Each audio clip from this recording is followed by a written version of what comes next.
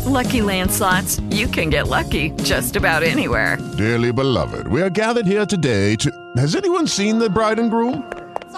Sorry, we're here. We were getting lucky in the limo and we lost track of time.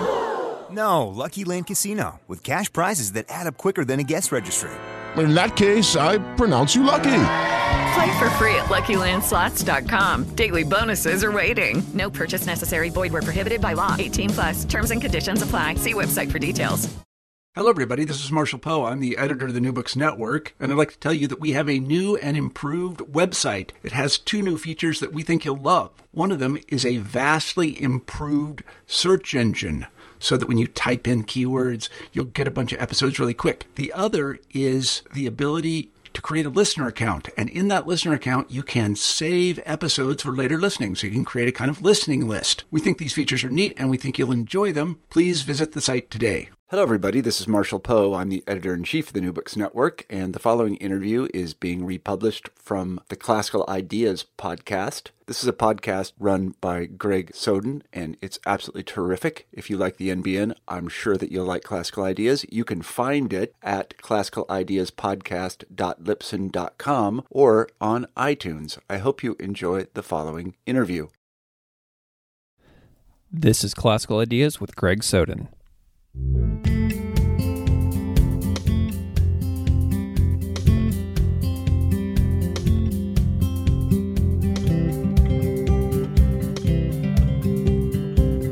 Welcome to Classical Ideas. This is Greg Soden. As a parent of a young child learning to explore the world, read, and write, few things are more fantastic than good books. A good book for children should have some great artwork, an interesting plot and lesson worthy of discussion and questions, and hopefully a window into something new about the world. So imagine my glee when I discovered a children's book about the life of the Buddha from Wisdom Publications. With a story by Andrea Miller and illustrations by artist Rima Fujita, The Day the Buddha Woke Up is on my daughter's bookshelf, and we use it often to practice her kindergarten sight words. Throughout the lifespan of this show, I've come across fascinating work by so many people, and today's guest, Andrea Miller, does some fantastic work that I enjoy following. Andrea Miller is the deputy editor of Lion's Roar magazine, which is formerly called the Shambhala Sun. Lion's Roar is a publication force within Buddhism that so many of you will already know. And Andrea is also the author of 2 picture books, The Day the Buddha Woke Up and my first book of Canadian Birds. She's also the editor of 3 anthologies, most recently All the Rage, Buddhist Wisdom on Anger and Acceptance. I spoke with Andrea also on the heels of her trip to India to attend the International Buddhist Conclave, which afforded her the chance to attend sacred Buddhist sites. She has a brand new piece out in December 2018 through Lion's Roar, where she writes often, and the article is called The Buddha Was Here. We discuss this trip and her new piece in detail in this episode, and you can find a link to that article in the show notes. If you like this show and find it valuable, please consider taking a moment to rate it in whatever podcast service you use. Share it with your friends, follow me on Twitter at classical_ideas, or more. I really need your help to keep this show going, and anything you can do to help spread the episodes are deeply appreciated. Without further delay, here's my conversation with Andrea Miller.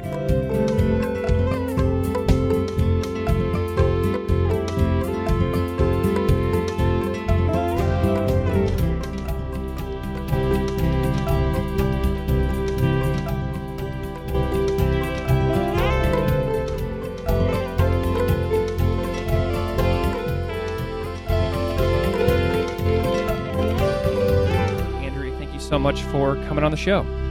Thank you very much for having me. Can you spend a moment and just kind of introduce yourself and your work to the audience? Sure. My name is Andrea Miller, as you said, and I'm the deputy editor of Lion's Roar magazine, which was formerly called the Shambhala Sun. And I also am a children's author. I've written 2 picture books. One is called The Day the Buddha Woke Up, which was published in June by Wisdom Publications. And the other one is called the other one is called My First Book of Canadian Birds, which was published by Nimbus just in September.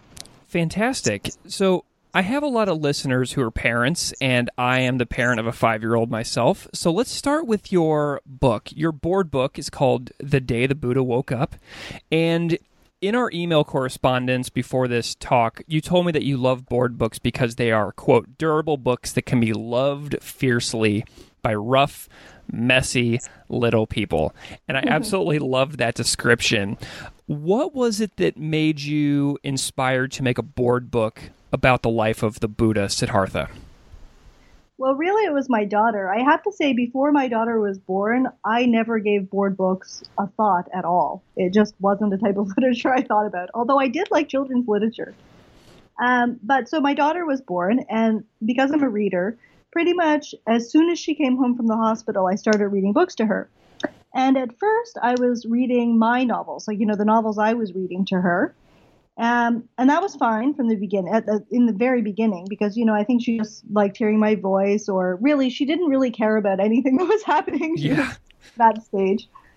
But pretty soon she got bored of my novels, and she really wanted a book that was for her age group. And so her age group, for her age group, that really was a board book at that time. And the thing about a board book, and they aren't always like this, but I think that what makes a board book successful is that it doesn't have very many words on the page, because they get bored. Little babies get bored. Little toddlers get bored. They want to move on. And And also, I think the images really, I think that being brightly colored, lots of contrast really appeals to them. I think some board books, we have this idea about babies and pastels. And so I think a lot of board books, they do sort of that sort of color scheme. And I don't actually think that's very appealing to babies. So I think bright and few words. And so I quickly realized, once I started reading board books, that there weren't any Buddhist board books. I had been reviewing, I write the reviews for Lions Roar, and I've been doing that for many years, and I've always liked children's literature. So I had been really trying to review the Buddhist children's lit that was available. So I knew there was no Buddhist board book out there, and I thought, well, I'm going to do that. What was, so people might think that doing a children's book might be easy because there is, it is shorter and there are less words. What did you find to be an unexpected challenge of making a board book? Well, I think the challenge of making a board book about the Buddha is that I basically had to write in just a few words and in such a way that was very easy to grasp the Buddha's teachings, all of the Buddha's teachings. And, it's a really complex philosophy. So to write that in just a few words was a little challenging. That took some thought. Excellent. And the illustrations really, really do jump out. And so you have a collaborator. The illustrator is Rima Fujita. And I'm curious which came first, the art or the words? And the reason I asked that question is because I had an author on a few months ago to talk about the Ramayana, the Indian epic. And for her, what was interesting is that all of the artwork came first. And I found that to be really interesting. So I'm curious about the collaboration process with Rima Fujita.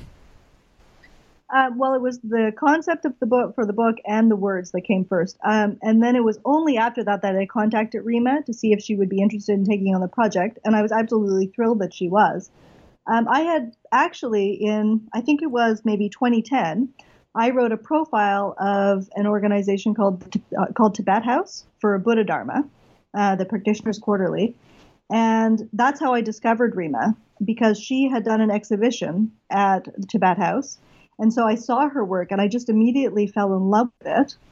And I thought, wow, if I ever write a children's book, I'd like it to be illustrated by Rima. And so it was really wonderful that she took on the project. So she was already involved sort of in doing Buddhist-inspired artwork before the book? Very much so. She is a long-term dedicated Buddhist. Excellent. That's really cool. I hope the listeners will go and check out more of her work as well. Can we back up a little bit in your life? Yes, of course. Sure. So, what was your religious or spiritual path like throughout your life, and how were you first introduced to Buddhist teachings? Well, my family is Catholic, but not very religious at all. When I was a kid, I went to Sunday school, but that was only because I had a friend who went to Sunday school and I wanted to go too. When I signed up, I didn't actually really understand what it was about. But I became quite passionate about it for a kid.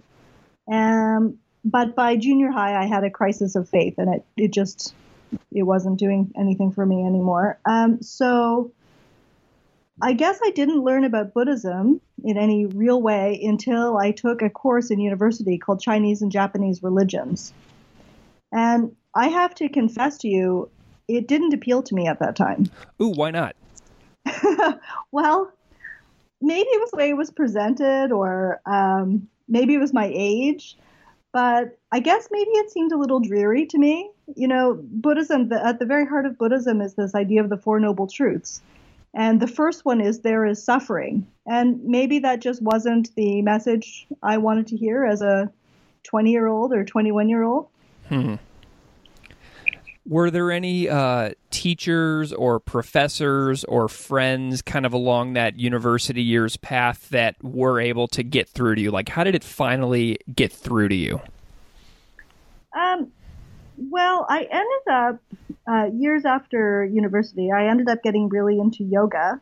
And at that time, I was teaching English as a second language here in Halifax. And my coworker was a Buddhist. And he happened to have an extra copy of the Shambhala Sun. And it was a yoga issue. So he gave it to me.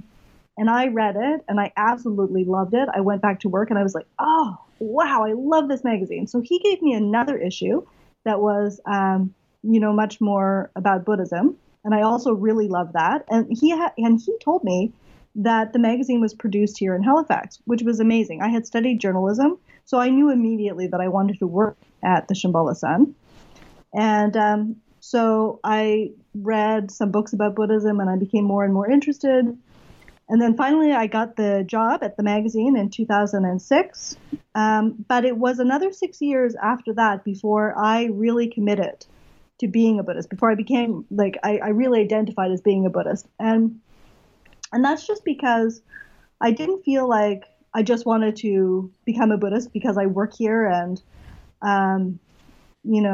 it was like the easiest thing to do. I really felt like I wanted to do it for me, and I really, really needed to find the right tradition for me. You know, there are lots of differences in the different schools of Buddhism, and I just had some questions I really had to work out. So that's a really interesting point, and I think a lot of people identify with that. So I've met a lot of people who read about Buddhism, but don't actually do Buddhism. And there's a big difference between that. Like I had 100 books on my shelf about Buddhism, that I read for years and years before I ever actually tried anything, which I think is kind of familiar for Westerners. So what books would you say that you were reading during those transition years, pre-practice, that really spoke to you? Like, do you have any recommendations for people who are like just exploring? I think there are a lot of really good books. There's one by Dzongchen Khyentse, which I think is really good, called What Makes You Not a Buddhist? And I really love Thich Nhat Hanh's material. That's actually the tradition I ended up really identifying with. I think one of my favorite ones is, I think, called Be Free Where You Are. So those ones, people really, really love Pema. You know, that if someone is not really necessarily a committed Buddhist, that seems to be a voice that really resonates. Absolutely.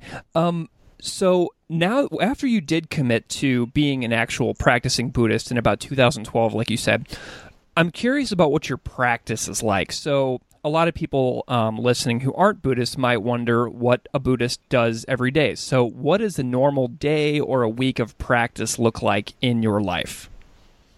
Well, I think first of all, I want to say, I'm not a Buddhist teacher, and I would actually say I'm not a very good practicing Buddhist. I don't practice as much as I should, or, I find it difficult in the run of a week, with a full-time job and all sorts of other commitments and kids, to really make formal practice a commitment like it probably should be. That said, I sit when I can, and ethics. We tend to not talk about Buddhist ethics that much in the West, but traditionally they're a really strong part of Buddhism, and I certainly try to live ethically. And when I go on retreat, I really find it easy to get into the deep contemplative way on retreat. Engaging in mindful eating and mindful walking. But, as I said, I don't think I'm like the very best practitioner out there by any means. But maybe as a Buddhist journalist, that kind of makes me more relatable for a lot of our readers, because I think a lot of us feel like we're not ideal practitioners.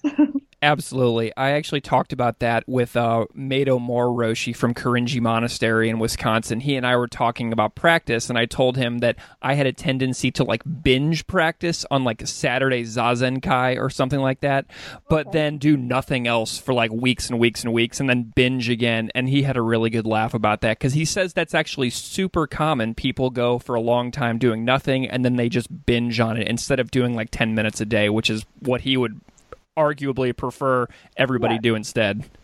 So are you a Buddhist? I've dabbled in a little bit, but I've dabbled in a lot of things. Okay. Yeah, and part of the joy of doing a show like this is that I get to learn from multiple different traditions. My last several episodes have been about Sikhism, witchcraft, Mary Magdalene, the politics of Christianity in America. So I'm kind of all over the map as far as this, because it's just endlessly fascinating to me to talk about these types of traditions. Different paths to a common center, as they say. Absolutely. So let's move on to Lion's Roar specifically, because this is a super important organization, and the legacy within North American Buddhism and Lion's Roar is pretty important. So what is Lion's Roar? Can you just kind of introduce what Lion's Roar is, what the mission is, and what kind of services you guys bring to your readers? Well, we have the Lion's Roar magazine and we have the Lion's Roar Foundation. So Lion's Roar magazine, which used to be called Shambhala Sun, as I said, is sort of a major arm of the Lion's Roar Foundation. So the Lion's Roar Foundation is all about bringing genuine Dharma to the West. And we have the two magazines. We have Buddha Dharma, the Practitioner's Quarterly as well, which is really for committed Buddhists. So it's for people who are really very much on the Buddhist path. But Lion's Roar magazine is a little more general than that. It's only, the numbers vary over the years, but it's about 36% of our readers are committed Buddhists. And the rest of our readers are maybe spiritual but not religious, or from another tradition, or they're not religious at all. They're just interested in the magazine for whatever reason. And I really think that our goal with Lion's Roar magazine is not really to convert people to Buddhism. It's really about showing people the tools and perspectives that Buddhism has that are helpful, that can be helpful to people in their lives, their personal lives, and also to society. What does Lion's Roar mean to you personally? Well, I really like that I'm involved in something that, as we say in Buddhism, is right livelihood. I really appreciate that I'm helping to bring these tools and perspectives to people. And also, honestly, I also just enjoy, before I worked for the magazine and now, I really enjoy the quality of the writing and, the stories that we tell, people talking about their lives and experiences. I love that you just mentioned right livelihood, because whenever I would teach a high school class in a public school in Missouri, where I taught for a long time, we would read descriptions of the Eightfold Path and students would get really fascinated by Right Livelihood because they would ask amazing questions like, if my uncle owns a bar and sells alcohol to somebody who is addicted to and dependent upon alcohol, and they continue to feed this person alcohol, does that mean that they're off the right livelihood path?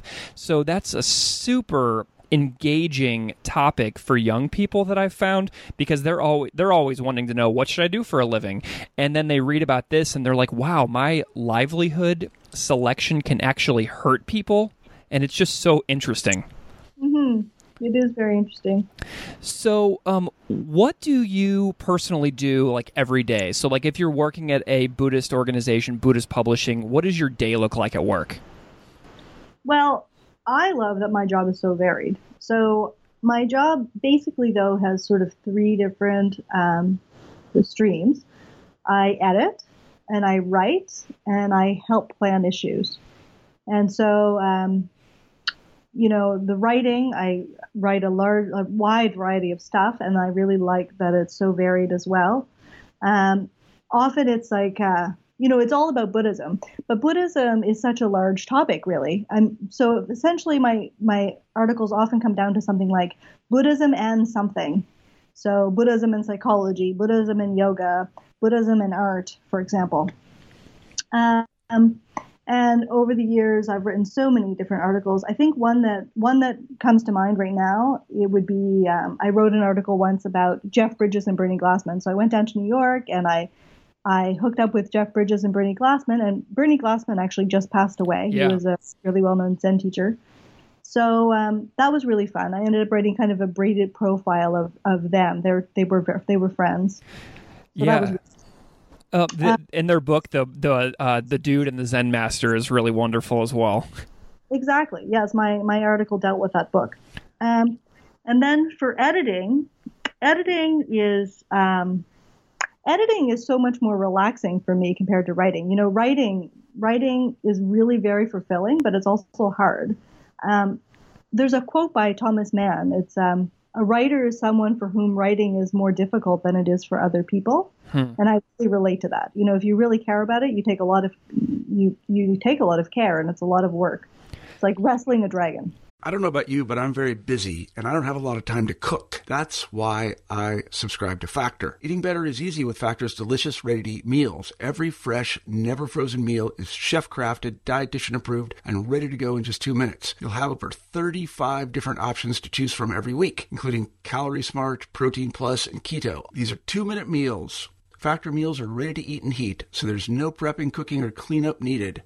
They're flexible for your schedule. Get as much or as little as you need by choosing your meals every week. Factor is the perfect solution if you're looking for fast, premium options with no cooking required. Sign up and save. We've done the math, and this is important. Factor is less expensive than takeout, and every meal is dietitian approved to be nutritious and delicious. Head to factormeals.com/NBN50 and use code NBN50 to get 50% off. That's code NBN50 at factormeals.com/NBN50 to get 50% off.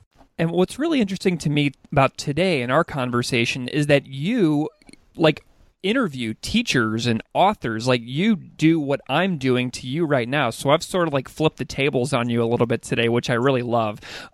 What do you like about doing interviews with teachers and authors and people that you get to meet? What does that do for you?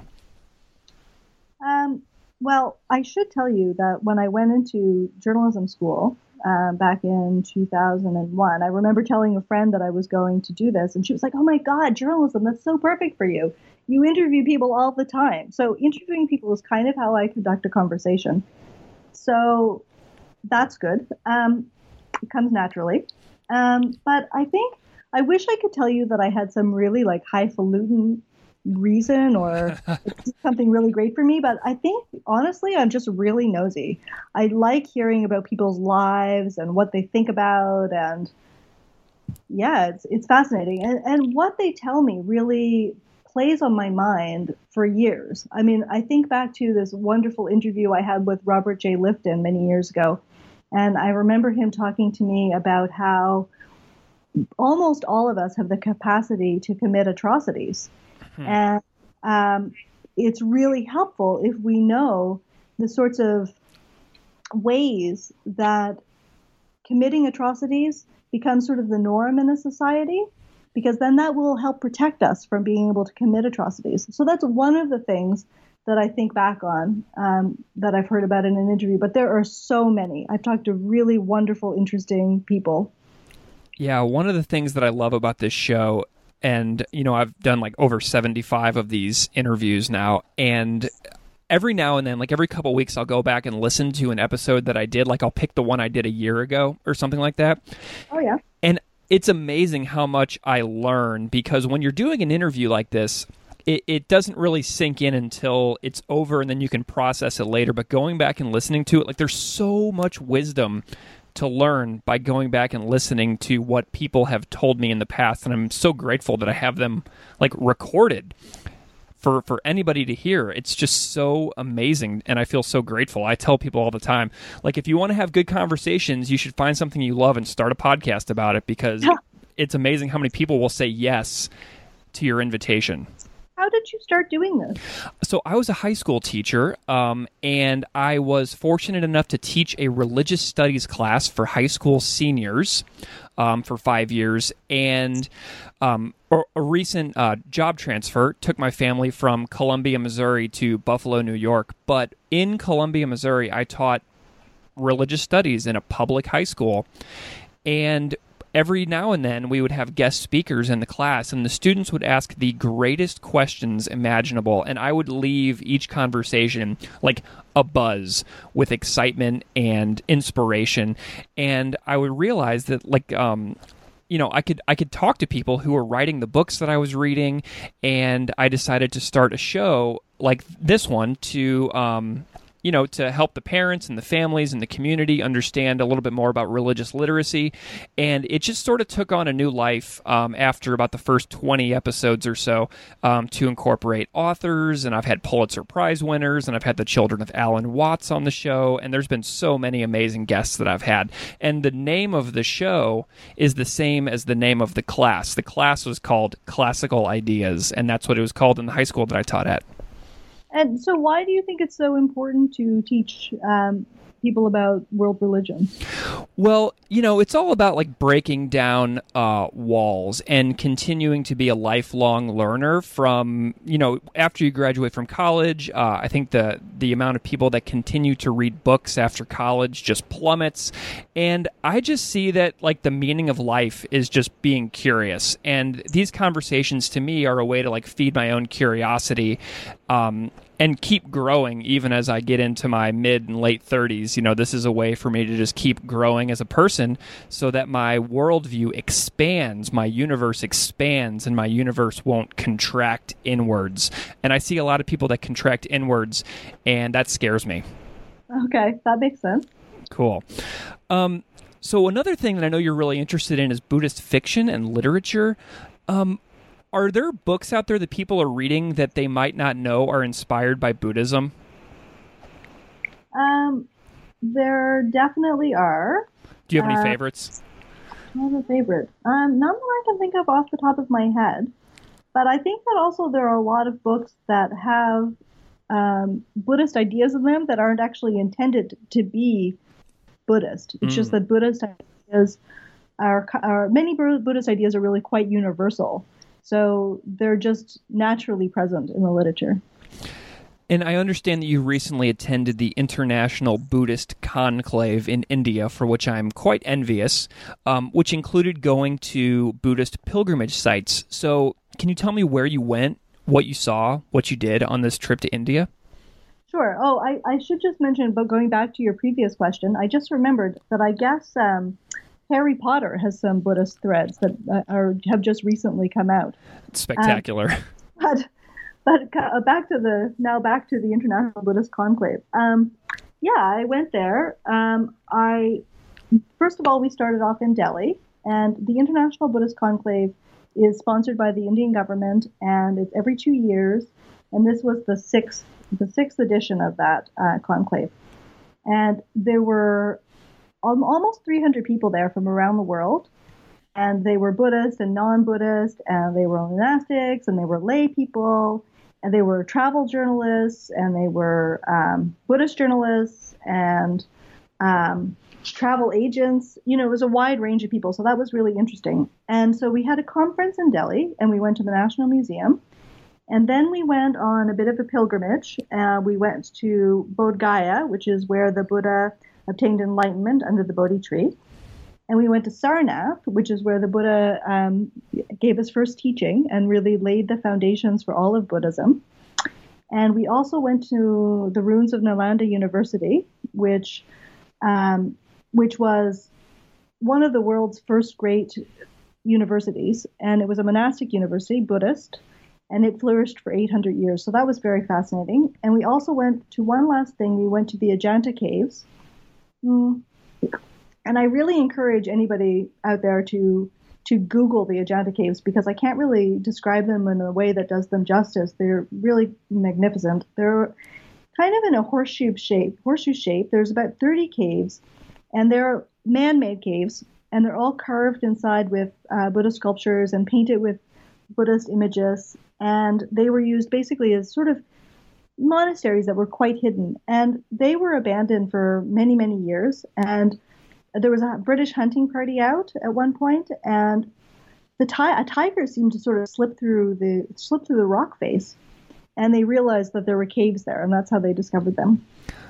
Oh my goodness! How long was the trip to India? Like, how long were you gone? I was gone in total for 2 weeks, but I was partially spending some time traveling by myself and partially doing the International Buddhist Conclave.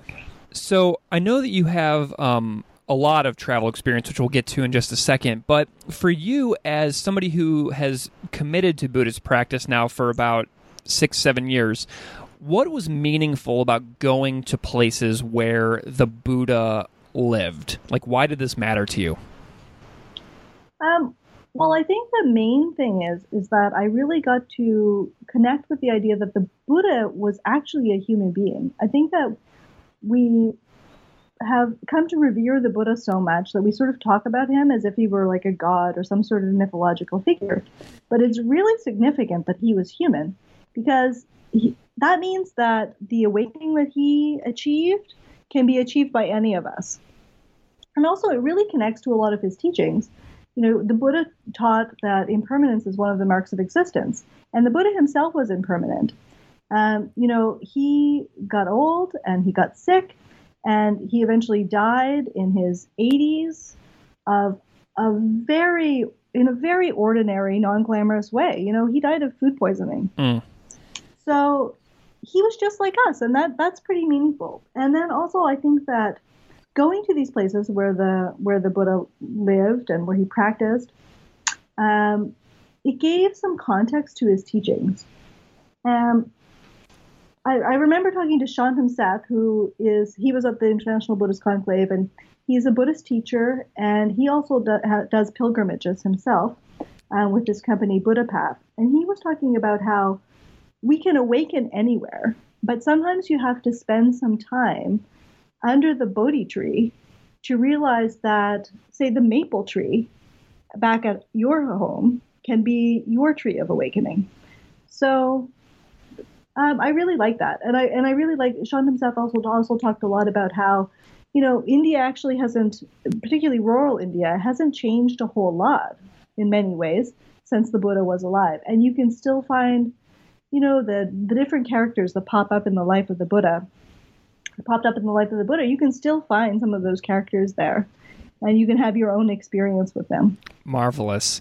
And you have a really extensive travel experience. And in our private correspondence via email, you told me that you've been to something like 27 countries. And I'm really interested in travel as well. How did you get so interested in traveling? Like, how old were you when you first traveled seriously and began to pursue that as a lifestyle? I was really young when I became interested in traveling. I was 4 years old. It's kind of a silly story, but I have an aunt who's very imaginative and very playful with children.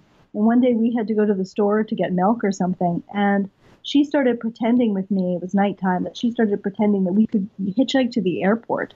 and fly anywhere in the world we wanted to go. And this was when traveling first became really appealing to me. I, of course, thought she was serious. So that was really the beginning. Excellent. And you became a teacher. Did you become a teacher first out of university? Yes. As soon as I finished university, I went to Japan to teach English as a second language. Awesome. So you've been to Japan, Korea, Mexico, and Canada. And one of the things is, like, our experience kind of overlaps. Like, I taught in Mexico as well, in a northern Mexican city about 7 hours south of El Paso, which was my first year of teaching. And that experience of teaching abroad in Mexico, England, and then I studied in Canada, and I also worked in Hawaii for a while. These are transformative experiences. Like, when you go away and work in other countries, like, you don't return as the same person. And I'm curious what your interpretation of this is. How did being a teacher in other parts of the world change you? Oh, God, in all sorts of ways. I think that, first of all, I think it just helped me get to know myself more. I like the story that I told you about when I was 4. I think when I was 4, and for many years after that, I sort of saw traveling as kind of like a way to escape, like this magical thing where you could hop on a plane and escape from your life. And then I traveled quite a bit and lived in these places, as you said, and I got to really know that that old adage is true, that wherever you go, there you are. And, then I had to kind of work with that. And so I still really love traveling, and I still find it magical in many ways, but I have different expectations of it. And then there's also that I think that as glamorous as it is to go see the Eiffel Tower or, I don't know, the pyramids in Tikal or whatever, traveling is also kind of painful and, inconvenient. And you really get to see who you are when you don't understand the language and nothing makes sense to you and nothing matches your ideas about what's normal or the way things should be. And so I think traveling has helped to make me more flexible and more comfortable with ambiguity. And it's really made me understand on a kind of cellular level that there's no one right way of doing things. People do things differently all over the world, and maybe we don't understand why they're doing what they're doing, but there is a reason. So there's that, and then there's also just the joy of traveling and meeting people and making friends with people from other countries and getting to understand their concerns and what they love and what's important to them. And then I find that after I come home from living in X, Y, or Z, or even visiting X, Y, and Z, when I then read the news about that country or hear something about that country, I never feel indifferent to that country.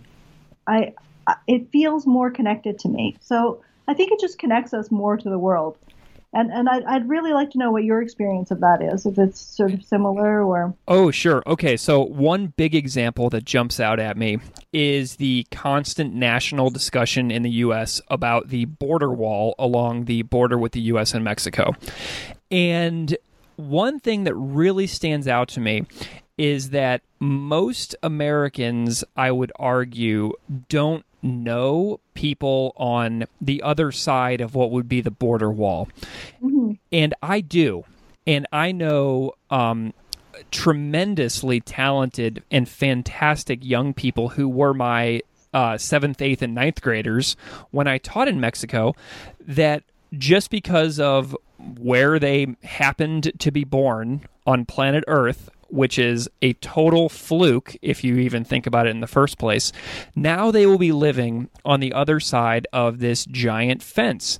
And the fence, to me, is very symbolic. And I think that a lot of people don't think about the people that would be on the other side of the border wall. And I do. I think about them all the time. So whenever this conversation comes up, I think about the people who live on the other side. I think about them having me in their homes. I think about them cooking meals for me. I think about them inviting me over. I think about them practicing their languages with me and me practicing my language with them. And I just think about those experiences and the people who helped me whenever I was struggling, like you said, because traveling is insanely difficult, inconvenient, confusing. And there are people on the other end who helped me navigate that confusion and that difficulty. Exactly. So it changed me entirely. And I know that you mentioned to me as well that your husband is actually from Mexico. What has it been like working with cultural differences? Are there any things that you guys have had to navigate as a couple? Yeah, I actually met my husband when I was teaching English down in Mexico. And so we've been together now for 12 years. We've been married for 10, and we are very, very happily married. We're really well suited for each other. But yeah, it's been complex because I find that for maybe the first 10 years that we were together, this hasn't come up lately at all, but every once in a while, a situation would come up where we just weren't on the same page at all. And, we'd argue and just not understand each other. And then finally, we'd realize, oh, this is a cultural difference. And then that would kind of clear the situation up. And I feel that one thing that helped us kind of clear things up is I had read a book called There's a Word for That in Mexico. And it laid out chapter by chapter the sort of worldview in Mexico. And I found that really helpful. So what's important in Mexico and just how Mexicans tend to view things and why, like the historical reasons for these things. And, every culture has their worldview. We have our worldview too.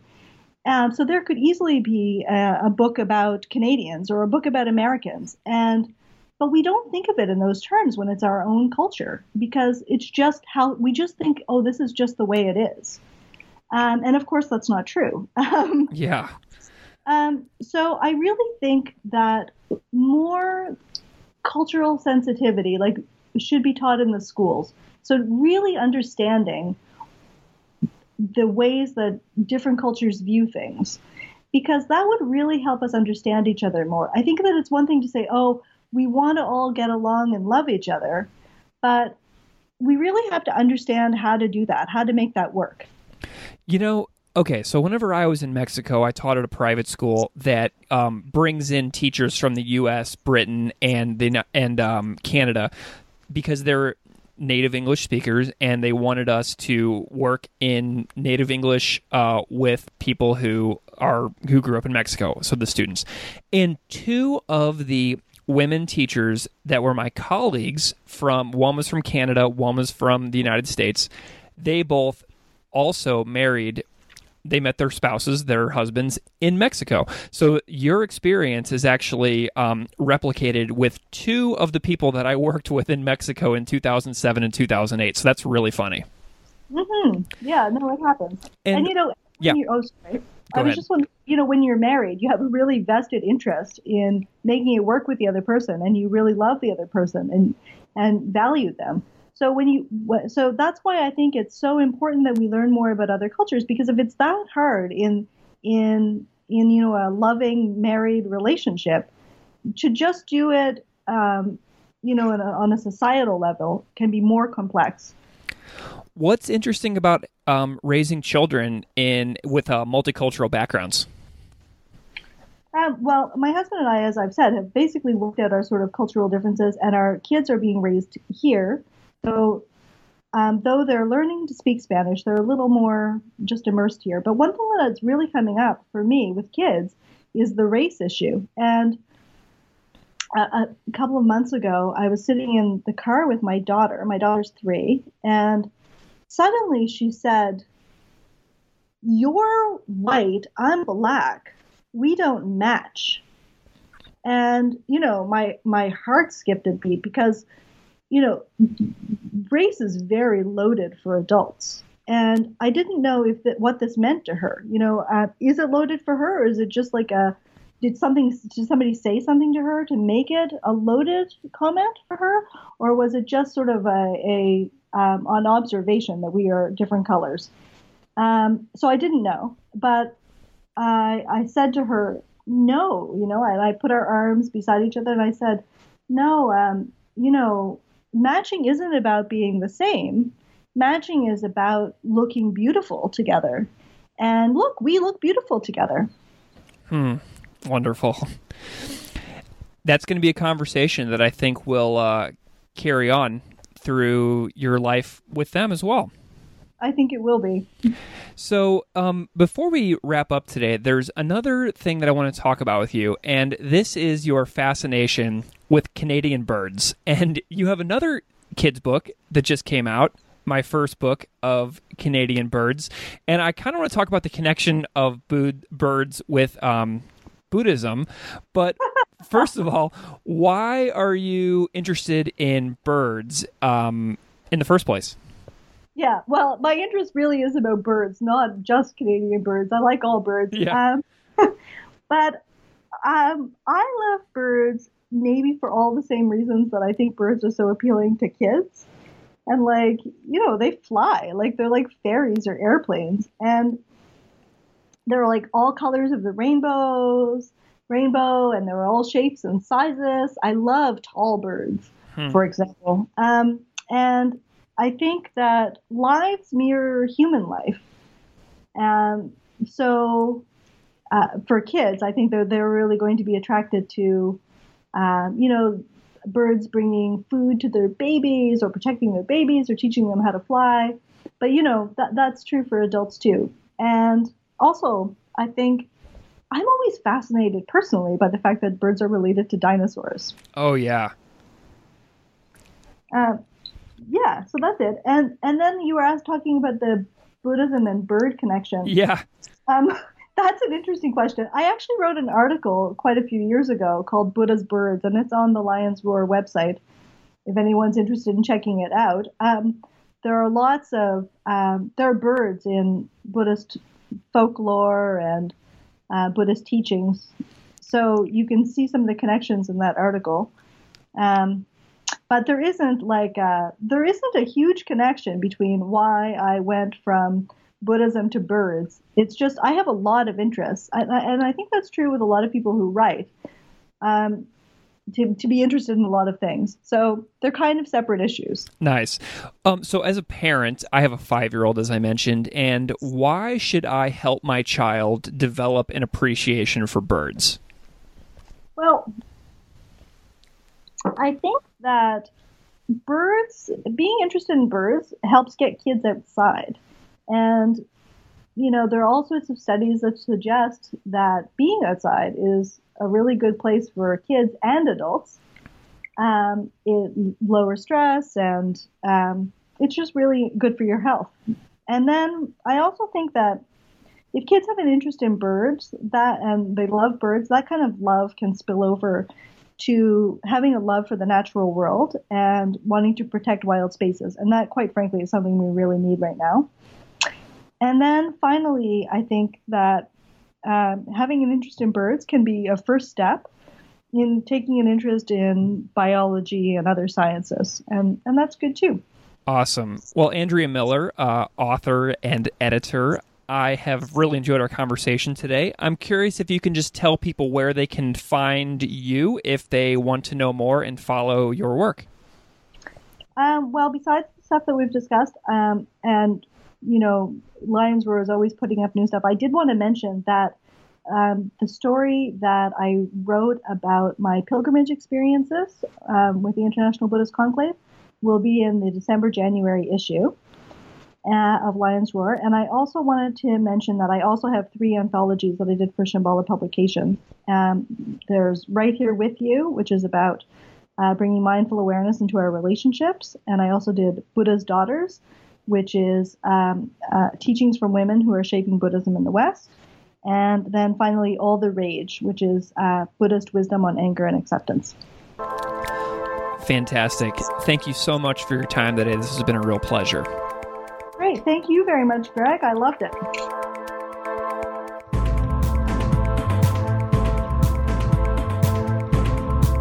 Classical Ideas is produced by me, Greg Soden. Music on Classical Ideas is composed and performed by Derek Strybig. You can find his music at www.wearewarmmusic.com. If you like this show, please rate it on iTunes, Stitcher, or wherever you get your podcasts. You can email me at classicalideas@outlook.com or find me on Patreon at patreon.com/classicalideaspodcast. Thanks so much for listening.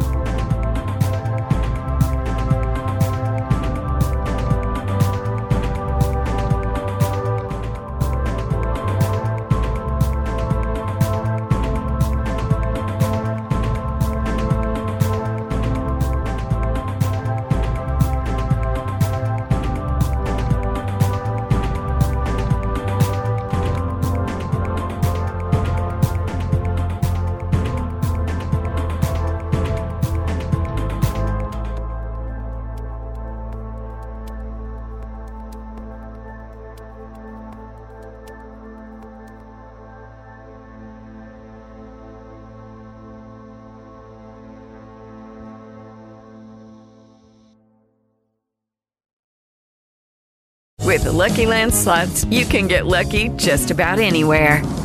This is your captain speaking. We've got clear runway and the weather's fine, but we're just going to circle up here a while and get lucky. No, nothing like that. It's just these cash prizes add up quick. So I suggest you sit back, keep your tray table upright, and start getting lucky.